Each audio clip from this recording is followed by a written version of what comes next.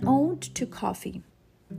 Growing up partially in India and the Sultanate of Oman, I knew of coffee in only two variants. This beautiful, decadent, freshly brewed cup of coffee, very famous in the southern parts of India, especially Tamil Nadu. I'm salivating trying to describe how sedating, sensual, and tingling this first sip of filter coffee was to me. This decadent, tiny cup of brew with fresh whole milk, complemented by the continuous churning foam and the right amount of sweetness. My senses have awakened, reminiscing those Chennai vacation days. Thank you, Aunt Padma, for taking me around to the best filter coffee places in town. On the other hand, my Middle Eastern roots have often dragged me to acquire the scrumptious, a little bold, highly caffeinated shot of black coffee, this time with no sugar or milk, but really indulging in the bold marriage of black coffee and dates. Now that I have moved to America a couple years ago, coffee has a different understanding.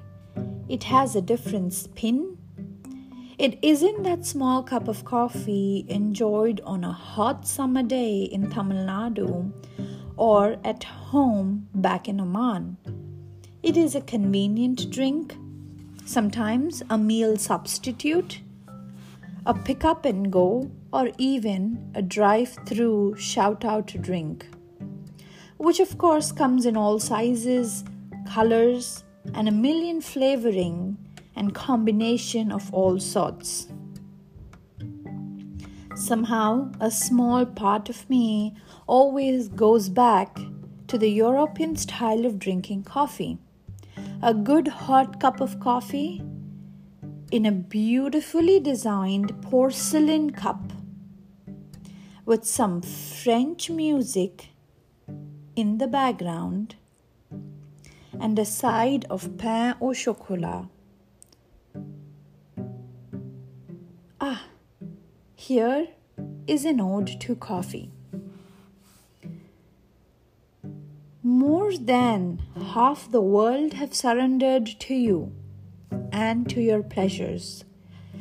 You come in different shapes, colors, sizes. You're used in cakes, pleasures, and sorrows. Some know and deem your existence every day, while others have not yet succumbed to your upliftment of spirits.